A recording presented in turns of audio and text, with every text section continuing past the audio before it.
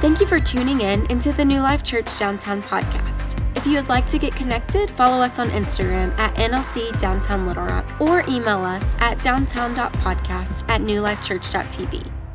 Hey, what's going on? New Life Church, you've got Bronson here along with Austin McCaskill, the man, the myth, the legend. We want to welcome you in to the first, not the first in this series, but the first midweek podcast.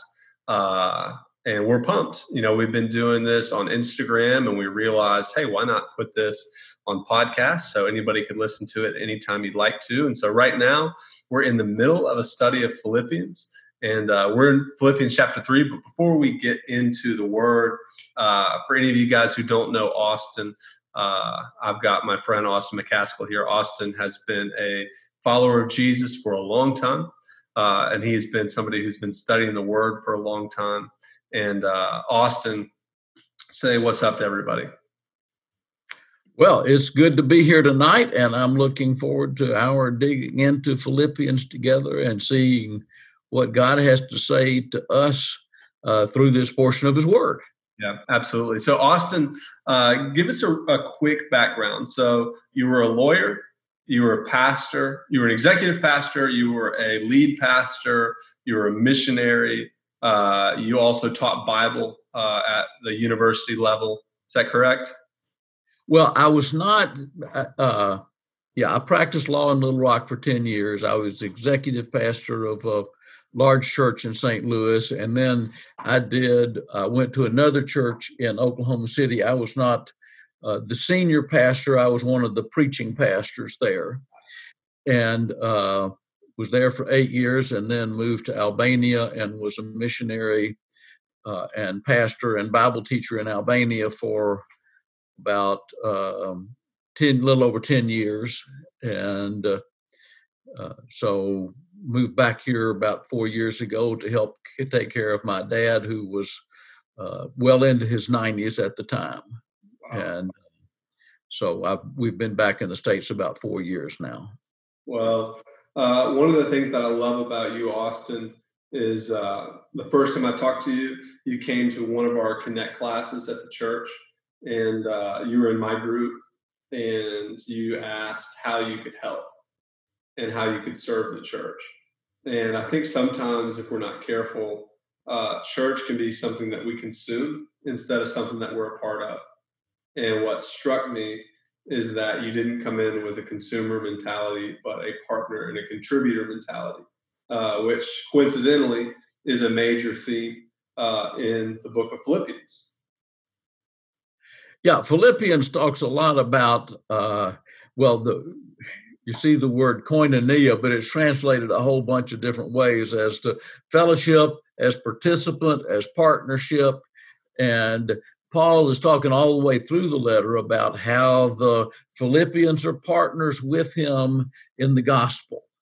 And I think that's part of what all of us need to be who are in the church. We come not to church not for what we can get, but for a place where we can learn to do the works God's prepared for us to do from before the foundation of the earth.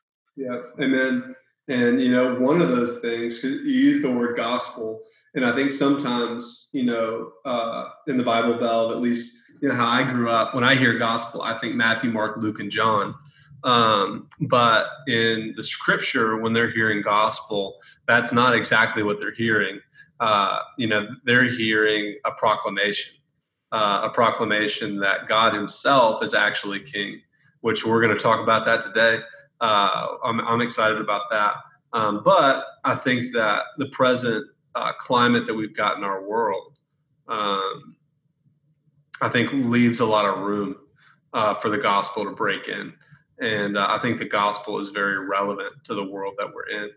And, unless you're living under a rock or you're a monk, that right now is a time, I've heard a lot of pastors call it a time of reckoning within our culture. But where members of our community, Black members of our community specifically, who've been marginalized, are calling out to be noticed and to be heard and calling out for justice. And, I think that some of these things are at the very heart of God, which is that I think that God wants all people to be treated equally. I think even I was studying in Revelation today, and it's interesting. I didn't know this.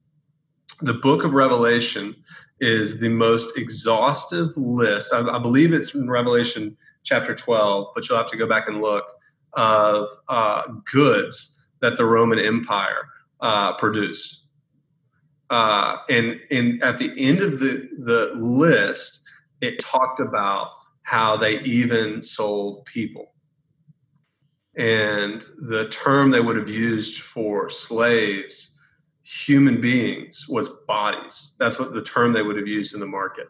And the writer, John, was at the end, so he said that the term they used, which was bodies, and at the end he said human souls, which goes back to Genesis chapter 1 and how God breathed life into us when we became a human soul.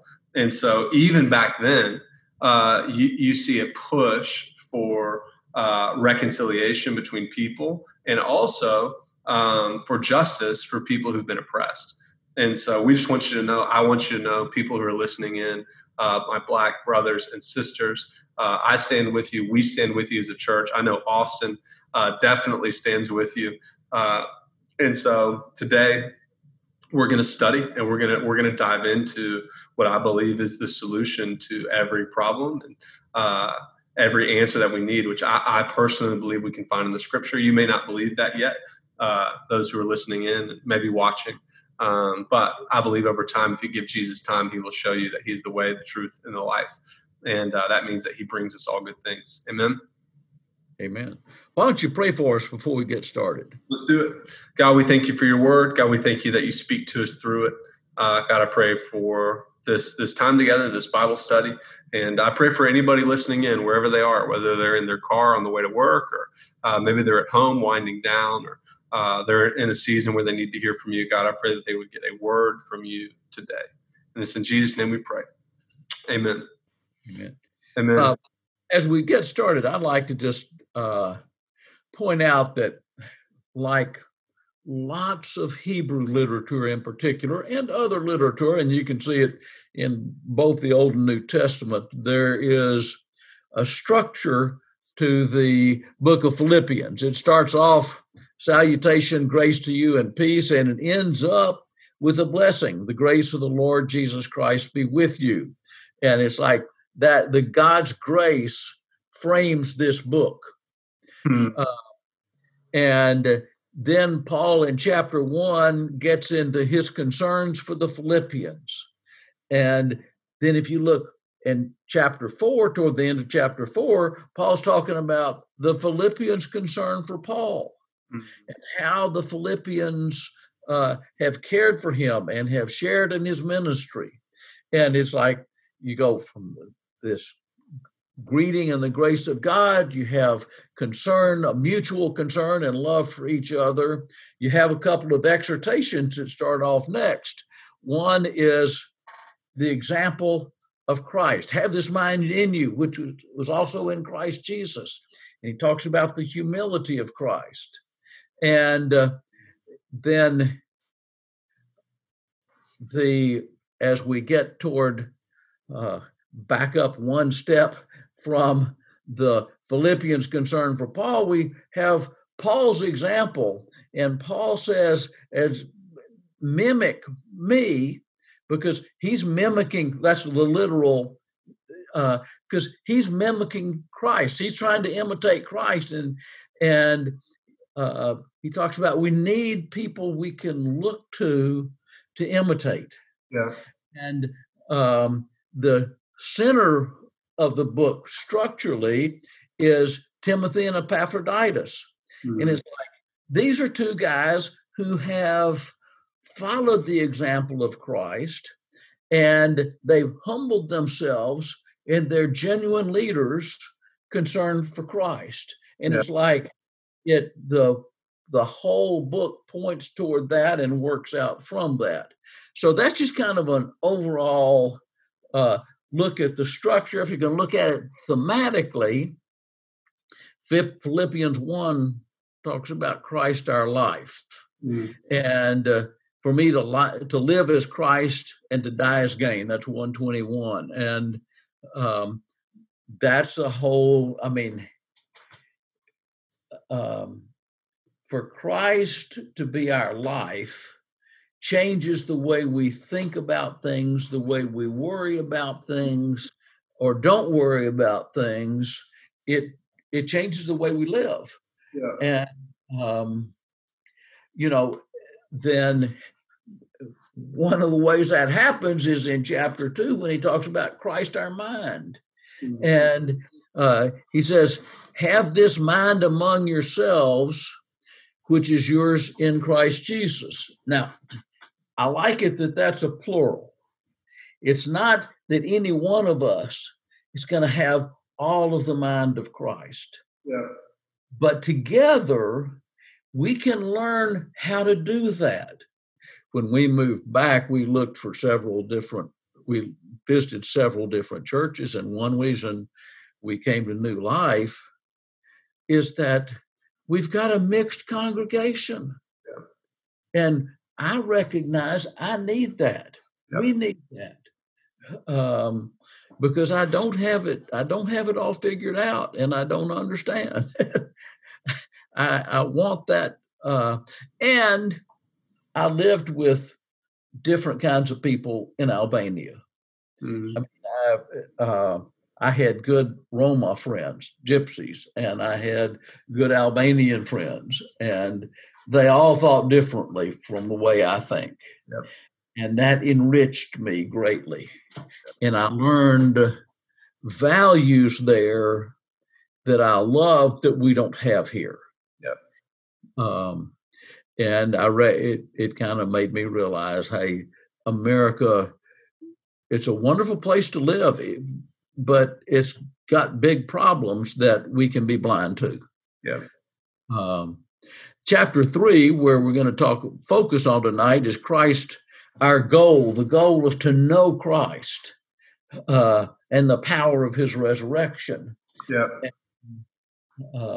I think in these kind of times, that's what we need to know, the power of Christ and the power that he has the power to protect us, just like he did Shadrach, Meshach, and Abednego. Yep. It doesn't mean we're supposed to be foolish and jump off the top of the temple.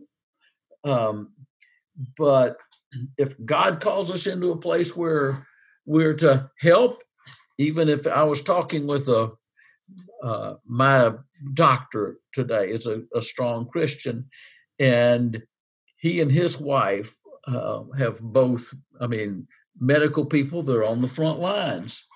And he said, I was talking with my wife and said, this is what we signed up for. There's a risk that we can get this and be sick or die, but, this is part of what we signed up for. And that is a Christian perspective. Try to be as wise as you can, but you do what you need to do to help people. Yeah. And we can do that with confidence because we know the power of the resurrection. We know the power of God to protect us, the power of God to heal us, and the power of God to raise us from the dead when that time comes. So that's and then the fourth that we'll talk about next week in chapter 4 is Christ our strength. Yeah. I can do all things through him who strengthens me. Now that we got to read that in context, because it doesn't mean that I can jump off the top of a building. Through Christ gives me the strength to do it. But if you look in context, it's still a really powerful statement. So that's kind of a overview of the book and trying to bring us up to date to chapter 3. Yeah, let's do it. So with let's jump right in. Chapter 3. Let's hit it. Why don't you read verses 8 through 12? We're not going to talk a whole lot about those, but we need to have those as kind of a background for the second half, 13 through 21. For sure. So it says this, it says, yes, everything else is worthless when compared to the infinite value of knowing Christ Jesus, my Lord. For his sake, I've discarded everything else, counting it all as garbage, so that I could gain Christ and become one with him. I no longer count my own righteousness through obeying the law. Rather, I become righteous through faith in Christ. For God's way of making us right with himself depends on faith. I want to know Christ and experience his mighty power that raised him from the dead. I want to suffer with him, sharing in his death, so that one way or another I'll experience the resurrection from the dead. I don't mean to say I've already achieved these things. I've already reached perfection, but I press on to possess that perfection for which Christ Jesus first possessed me. As we look at those verses, you've got, depending on the translation, but you've got, on the one hand, Paul saying that I may gain Christ. He's saying, verse 10, that I may know him in the power of his resurrection. Verse 11, that I may attain to the resurrection. And verse 12, that I may lay hold of that for which I also was laid hold of by Christ Jesus. He has laid hold of us, and he has a purpose for that. Yeah. And the reason I wanted to say that is I think the second half of this chapter is kind of the how-to. Yeah. What to focus on. And I think we can take that kind of a verse at a time, because we're looking at just the really practical nuts and bolts. And in verse 13, Paul says, no, dear brothers and sisters, I've not achieved it, but I focus on this one thing, forgetting the past and looking forward to what is ahead. I want us to stop there. First of all, do we have a correct estimate of ourselves? You tease me, but when people ask me, how are you doing? I always say, much better than I deserve. And there's a reason for that. And I recognize that I don't deserve the blessings that God has given me. And I think he wants us to see ourselves accurately, correctly, and to recognize wherever we are in our Christian life, we have not arrived, and we're not nearly as far along as we should be and could be. Yeah.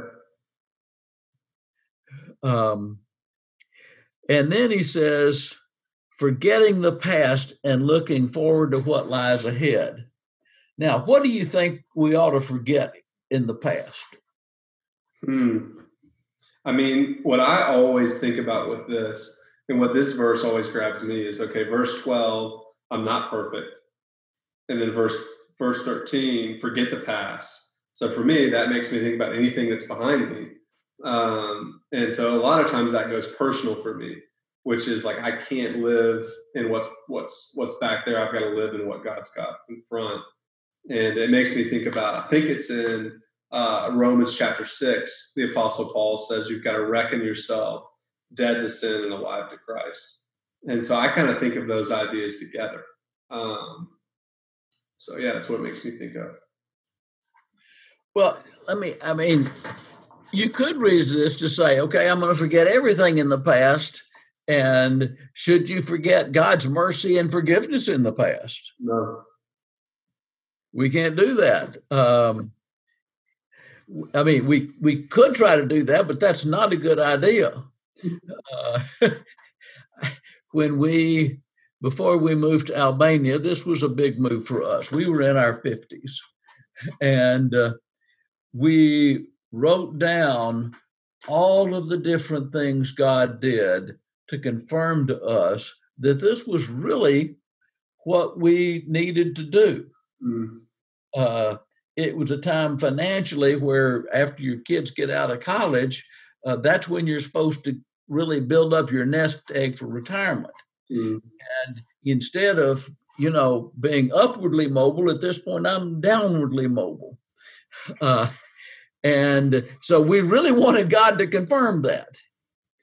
And it helps us when we were over there, it would help us to look back to those good things, to say, yes, this is where we're supposed to be. We're in hard times right now, but this is what God has called us to do. We're going to make it. So that's the good thing. But there are things to look back and forget. Yeah. I had a friend who he had graduated from college and wanted to go to a certain seminary, and he was rejected. I think it was for their doctoral program or something. I've forgotten the details. This was years ago, but it devastated him, and he was really rejected because that seminary didn't like the Christian college he'd been to. And he lived back there. He never could get over that. And that just kind of colored and shaped everything. I mean, he went to another place and he got his degree and all that, but it was really hard. Yeah. And he lived back there. And I'll say, as a pastor and as a lawyer, I've seen people that have had a divorce, and 5 or 10 years later, they're still living back there. And that's a terrible thing to go through.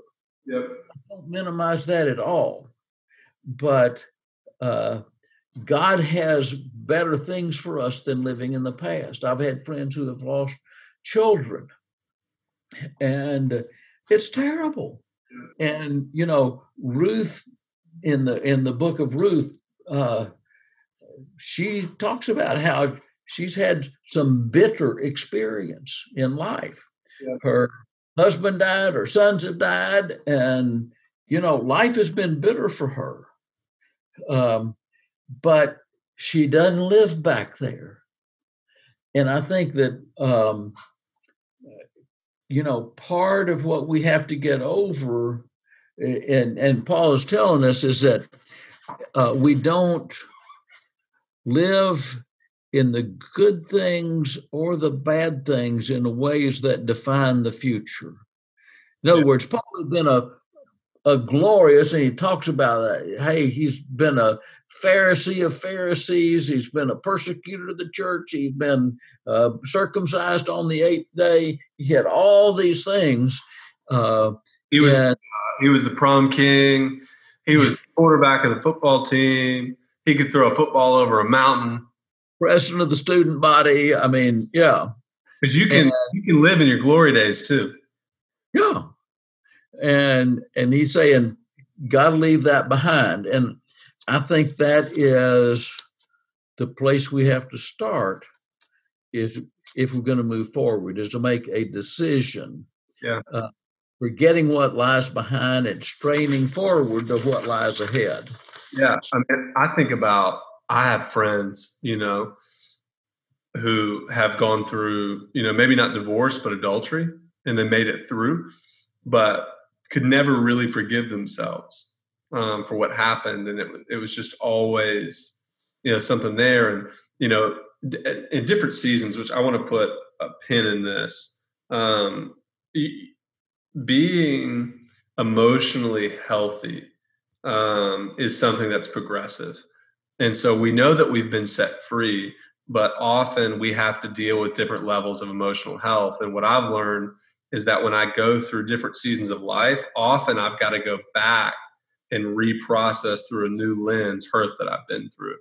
And so this isn't to put shame on anybody who has continually struggled with something, but to say that that's not the place that God wants you to live. He doesn't want you to make your home there. He wants you to process through the lens of grace and move forward. And sometimes, we go to counselors, sometimes we go to pastors, but I agree with you, Austin, that is a continual narrative of the scriptures. We got to keep pushing forward. Remember what God's done.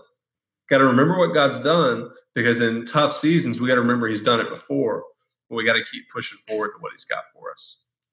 And we don't let either our glories from the past or our massive failures define where we're going. Yep. In the next verse, Paul says, I press on to reach the end of the race and receive the heavenly prize for which God, through Christ Jesus, is calling us.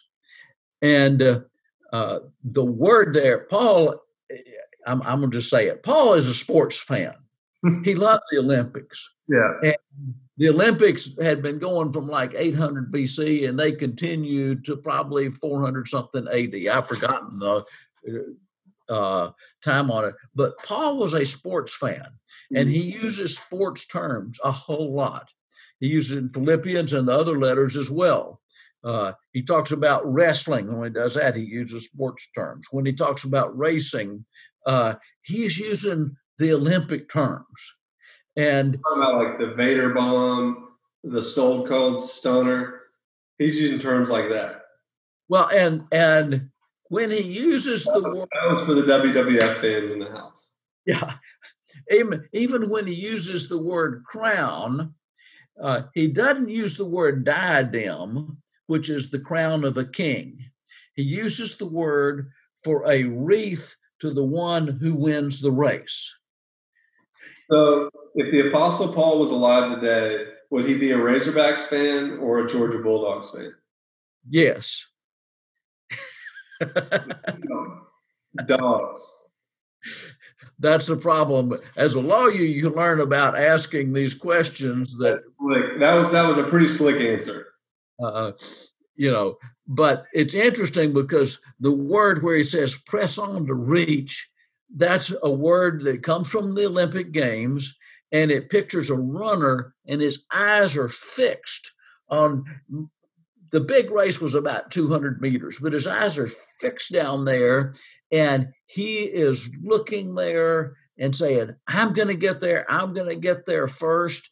And his body is bent forward. It's a present tense, which is a continual motion. It's not that he's just sitting back and doing it once. It's a continual kind of thing where he is pushing himself and straining his body in his efforts to reach that goal and to win the race. So what is the Apostle Paul here telling us to strain toward? What's the end of the race and what's the heavenly prize? Well,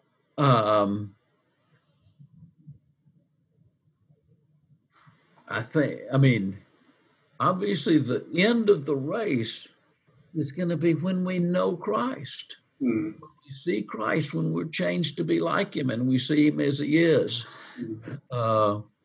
That if that's the goal that we were talking about, our goal is to know Christ, then that is what Paul is determined to see. And anybody can say, well, not anybody, a Christian should be able to say, well, I know Christ, I've met Christ. But there's a difference for instance, you could say you've met my wife, Beverly. Yep. But you don't know her like I know her because I've known her for 50 years. And we've walked through a lot of fun times and some hard times in those years. I realized we were at a beach house last week that was Beverly's grandfather's, and thing's 70 years old. It's not in wonderful shape, but it works, And I was thinking it was 50 years ago that I went down there for the first time. And what's the difference in the shape between then and now? Well, the exterior has actually held up through every hurricane for the last 70 years. I mean, we've lost a few roof shingles and things like that, but the thing was built. I mean, it's built out of concrete blocks. It's not particularly pretty, but it's built out of concrete blocks. And when we get stuff like that, it'll blow out the spring. Lesson there. Yeah, it's made it. Life your life doesn't always have to look pretty. You're trying to make it and stay strong, right? But anyway, and Paul is saying in verse 15, let all who are spiritually mature agree on these things. And if you disagree on some point, I believe God will make it plain to you. And that's, again, a plural. So when he says these things, what's he referring to? I think he's talking about all of the things he's been talking up to that point, but specifically that our focus is what do we forget? How do we forget the things in the past? And how do we set our lives as a goal to know Christ? Mm-hmm. And that there will be differences in the way that gets expressed in our lives. Yeah. Let me give you an example. When I was in law school, Beverly and I were in a little church here in Little Rock, and they asked us to teach the Sunday school class, and for the high school kids. And so we were teaching in the book of Romans, and every Saturday night, Beverly and I would have a fight. Mm. It was not pretty. And finally, we went to Brother Mel, the pastor, and we said, Amron? Huh? Is it Mel Amron? Yes. Wow. Wonderful, wonderful man. Those who don't know, Mel is a legend at New Life Church.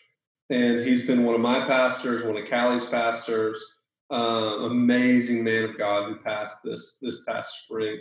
And we came to find out that he was Austin's pastor at one point. And so Beverly and I went into his office and told him what was going on, and he just leaned back and laughed. That was not what we had really wanted. Yeah. And what he said is that you've got different gifts. And Beverly just wanted to jump straight to application. And I wanted to lay a biblical foundation to have something to apply. And I might never get to application. Yeah. And so he said, God has put you together because you have different gifts. Yeah. And I think Paul is talking about that here as we're hopefully getting to be spiritually mature. There will be places that we disagree, places on emphasis. Some people just want to focus on evangelism. Some people just want to focus on missions. That tends to be me. Some people just want to focus on teaching. I'm kind of there too. Some people want to focus on physical outreach to the needy.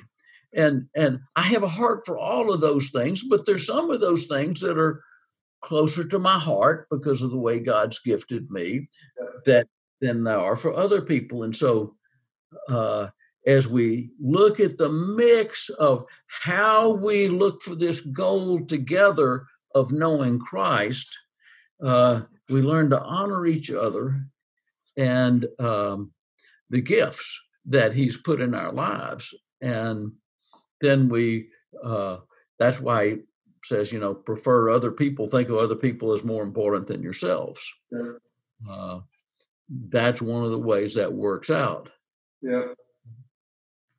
It's interesting, Austin, kind of coming back to the text here, let all who are spiritually mature agree on these things. And I love, because great leaders always kind of give you something to aim at. And I almost feel like, and again, I'm conjecturing, but I almost feel like there's a little bit of a challenge in that. Because as you read through those things, there might be stuff that steps on your toes. There might be stuff that throws you. I think we go through this, and I think Paul kind of puts the challenge out there of like, okay, those who are spiritually mature agree on these things. And if you disagree on some point, I believe God's going to show it to you.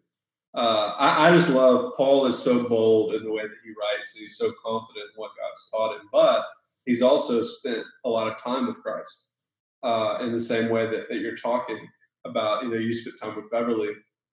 And I know for me, we talked about this in an earlier, not episode, because we're going to try to get it up at some point, but we talked about this in an earlier time about how the longer we know God, the longer we get to know his character. And as we get to know his character, that affects the way that we make decisions. That affects the way that we think about our life. And I love that. Yeah, God wants us together. He said we must hold on to the progress we've already made. And too often that I have seen brothers in Christ who have walked together for several years and have one thing, and it has broken that relationship, and they've never been able to get back together. Yeah. There's it doesn't happen just among new believers. I look at John Wesley and George Whitefield, and they ministered together for years. And historians disagree on whether it was Wesley that initiated the break or Whitefield, but there was something came up between them, and they separated ways and were never able to get back together. And I just see, so I see this as a huge, if it can happen to those guys, Giants. Yeah. Hey, it can happen to any of us. Yeah. Their preaching led thousands to Christ. Well, if you look, this is why Christ taught himself in the Beatitudes. He said, on the Sermon on the Mount, he said, if you're angry or you've got conflict with a brother, stop. And he's talking about being in worship. Like you're at the temple, you're in worship, you're at church, you're in the worship set. He says, stop and go be reconciled because of how important relationships are to him. It's interesting. In verse 17, he says, dear brothers and sisters, pattern your lives after mine and learn from those who follow our example. And it's interesting there because we don't really have a good word for it in English, but the word, you can also translate it, brothers and sisters, join in imitating me. But the idea is literally be a co-mimic with me. Not a mimic, but a co-mimic. He's not saying just it's doing it with me, not just imitating me, but it's a co-mimic. Yeah. And then he says, the translation usually says, keep your eyes on. It's literally scope out. It's the word we get our word from. Scopita is where we get our word scope. It means, hey, take a look at it. Look at it hard. Keep your eyes on those who are walking according to this example. And I think we all need people that we can look to help us see how to live and even how to die. When my first pastorate was a large church in St. Louis, and the senior pastor got cancer, and he walked with the Lord all the way through that process. Eventually, he died from it. But he showed us how to walk in faith, even when things are going wrong and you don't understand why. Yeah. And we need people like that who we can look at and say, okay, he's not perfect,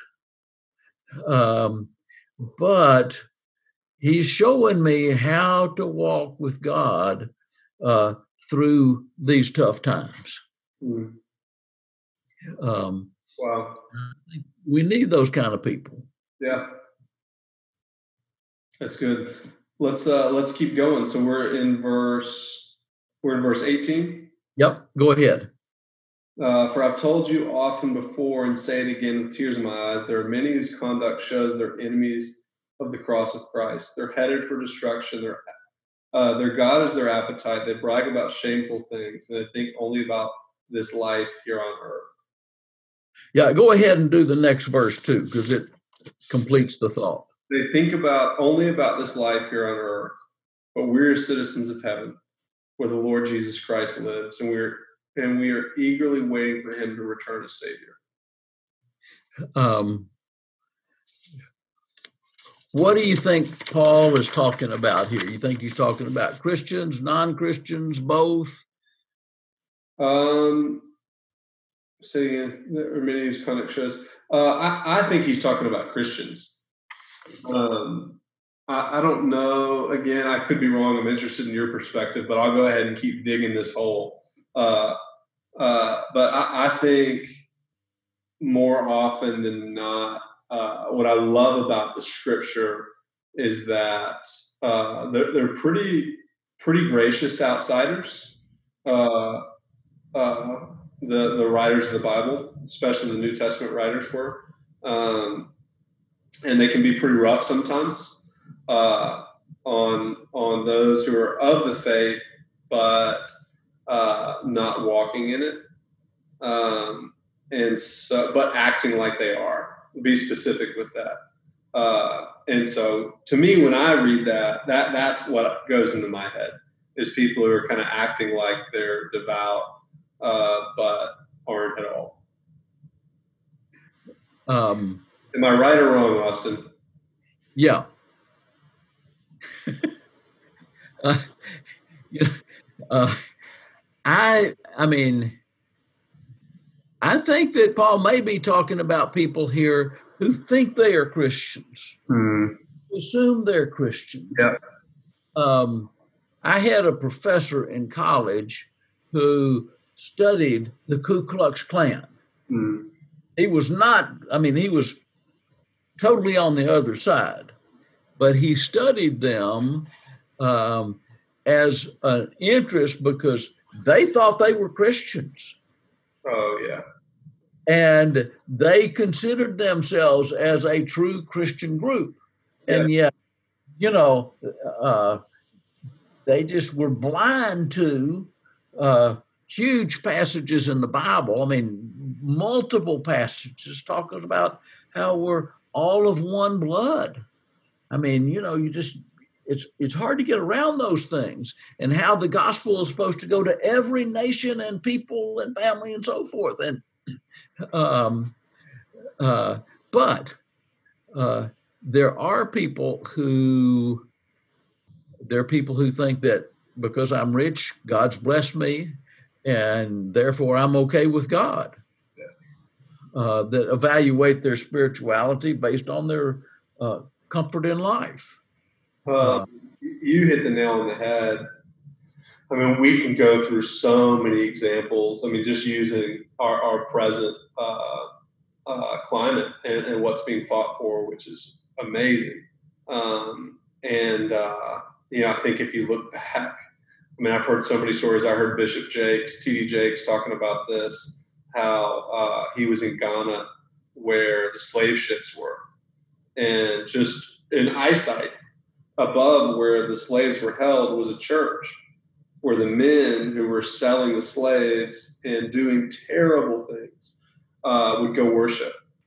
And it just shows you that the church historically has had seasons. I'll say Christians historically have had definite times where they've totally missed it. And, you can't find any scriptural basis for doing that. But, the problem with having a blind spot is we're blind to it. Yeah. And that's why we need relationships with people who are different from who we are. Yeah. to help us to see our blind spots, because we can't see them by ourselves without help from each other. Yeah. In verse 20, I really like this. It says, "But," here's a contrast, "we are citizens of heaven, where the Lord Jesus Christ lives, and we are eagerly awaiting for him to return as our Savior. He will take our weak mortal bodies and change them into glorious bodies like his own, using the same power with which he will bring everything under his control." I think in this situation, with all the unrest that's going on, we have to remember where our citizenship is. Yep. Now, I'm going to say this is easier for me because I lived for 10 years in a foreign country where I wasn't a citizen.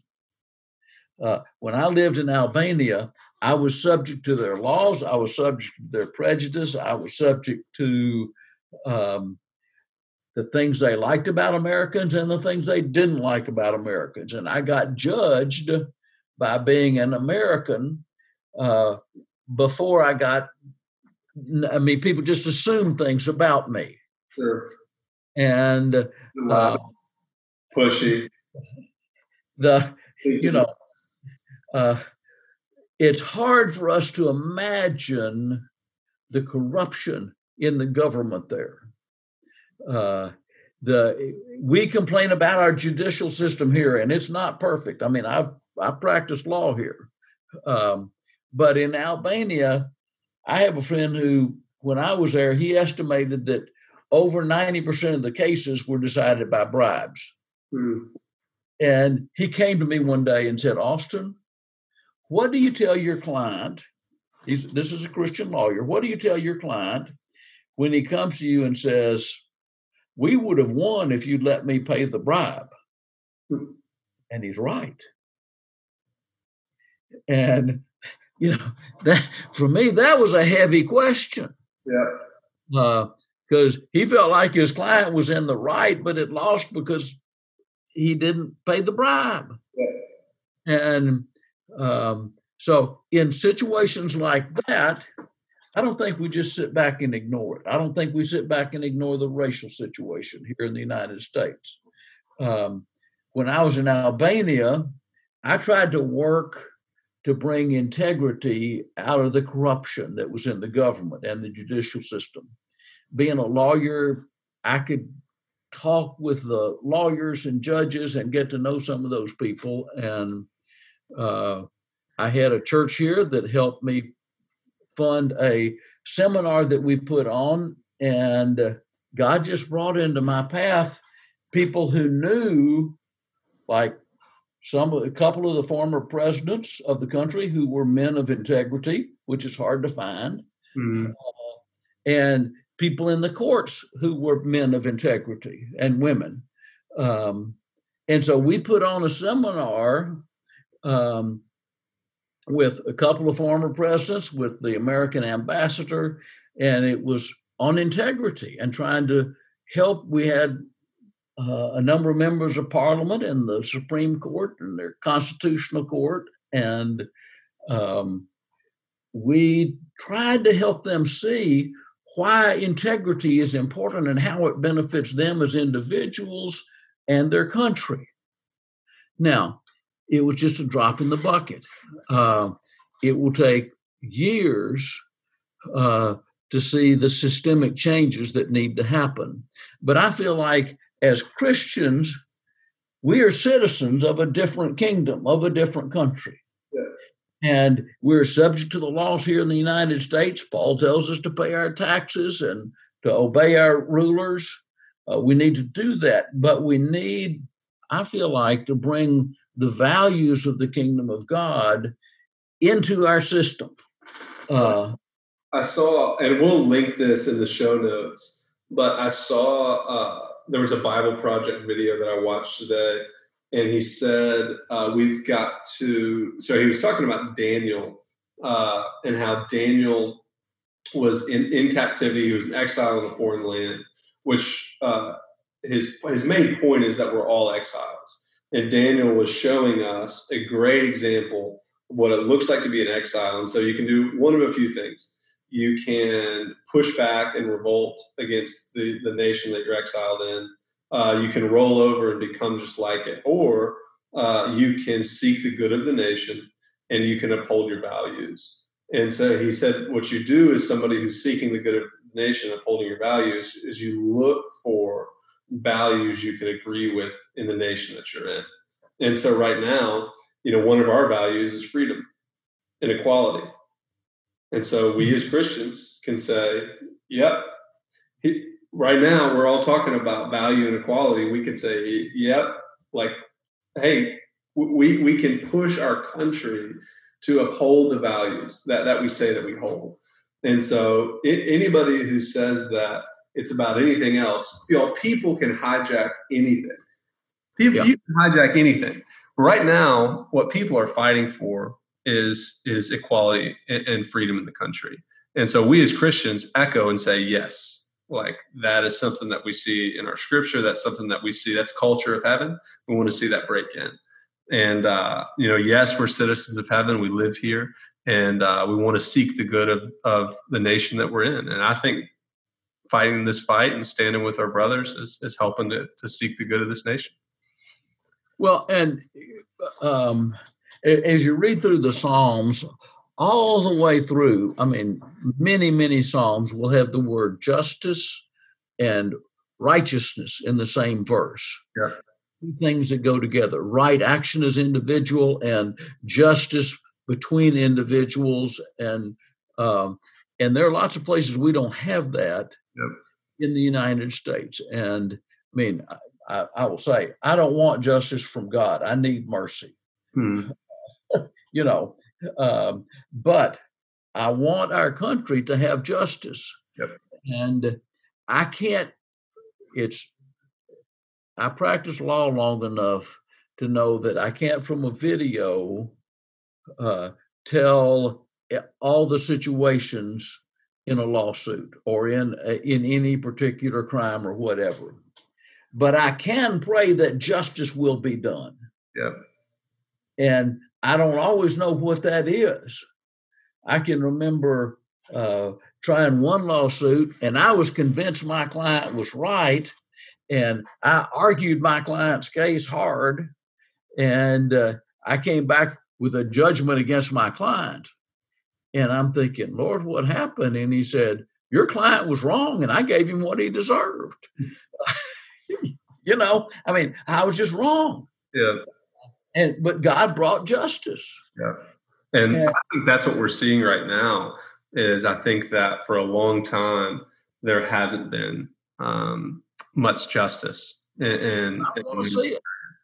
And I think that God is allowing this to start to change. And I think that's a good thing. And I think as citizens of heaven, we'll keep cheering that on, and we'll keep seeking the good of the nation, the good of our brothers and our sisters. Did we get to 21? Do we want to read verse 21? Go ahead. We need to. It says he will take. Read it again. Huh? Say it. Oh yeah, we'll read it again. Yeah, it said so. He will take our weak mortal bodies and change them into glorious bodies like his own, using the same power with which he will bring everything under his control. I like that. When Jesus comes again, there will be justice. Yeah. There won't be physical harm. There won't be pain or sorrow. We will have new bodies that don't get sick, and we'll have minds that can, at least to some extent, understand the love of Christ, the justice of Christ, the mercy of Christ, so that we can really love each other the way God wants us to love each other. And he'll have the whole universe fit together in ways that are full of peace and righteousness and joy. It says in Romans, the kingdom of God is not eating and drinking, but righteousness, peace, and joy in the Holy Spirit. And that's what we're looking for.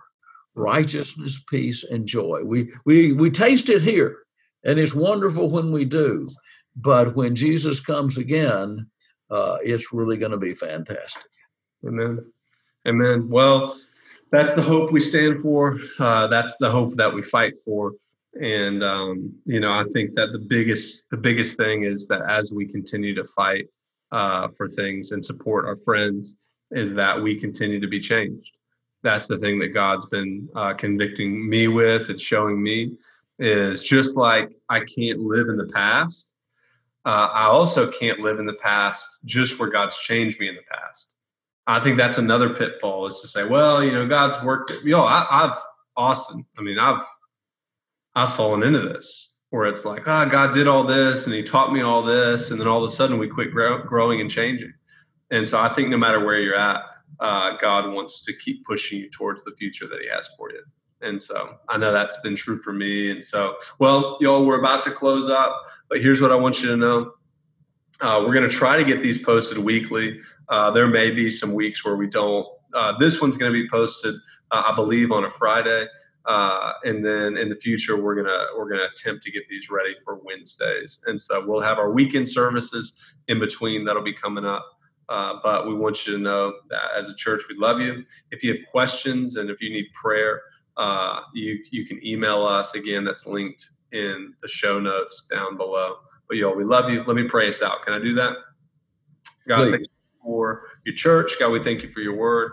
I just pray that as we continue to go forward, God, that your church would continue to grow and to thrive and to flourish, and not just New Life Church, but every church here in Little Rock, every church here in Arkansas, every church in the United States, the world.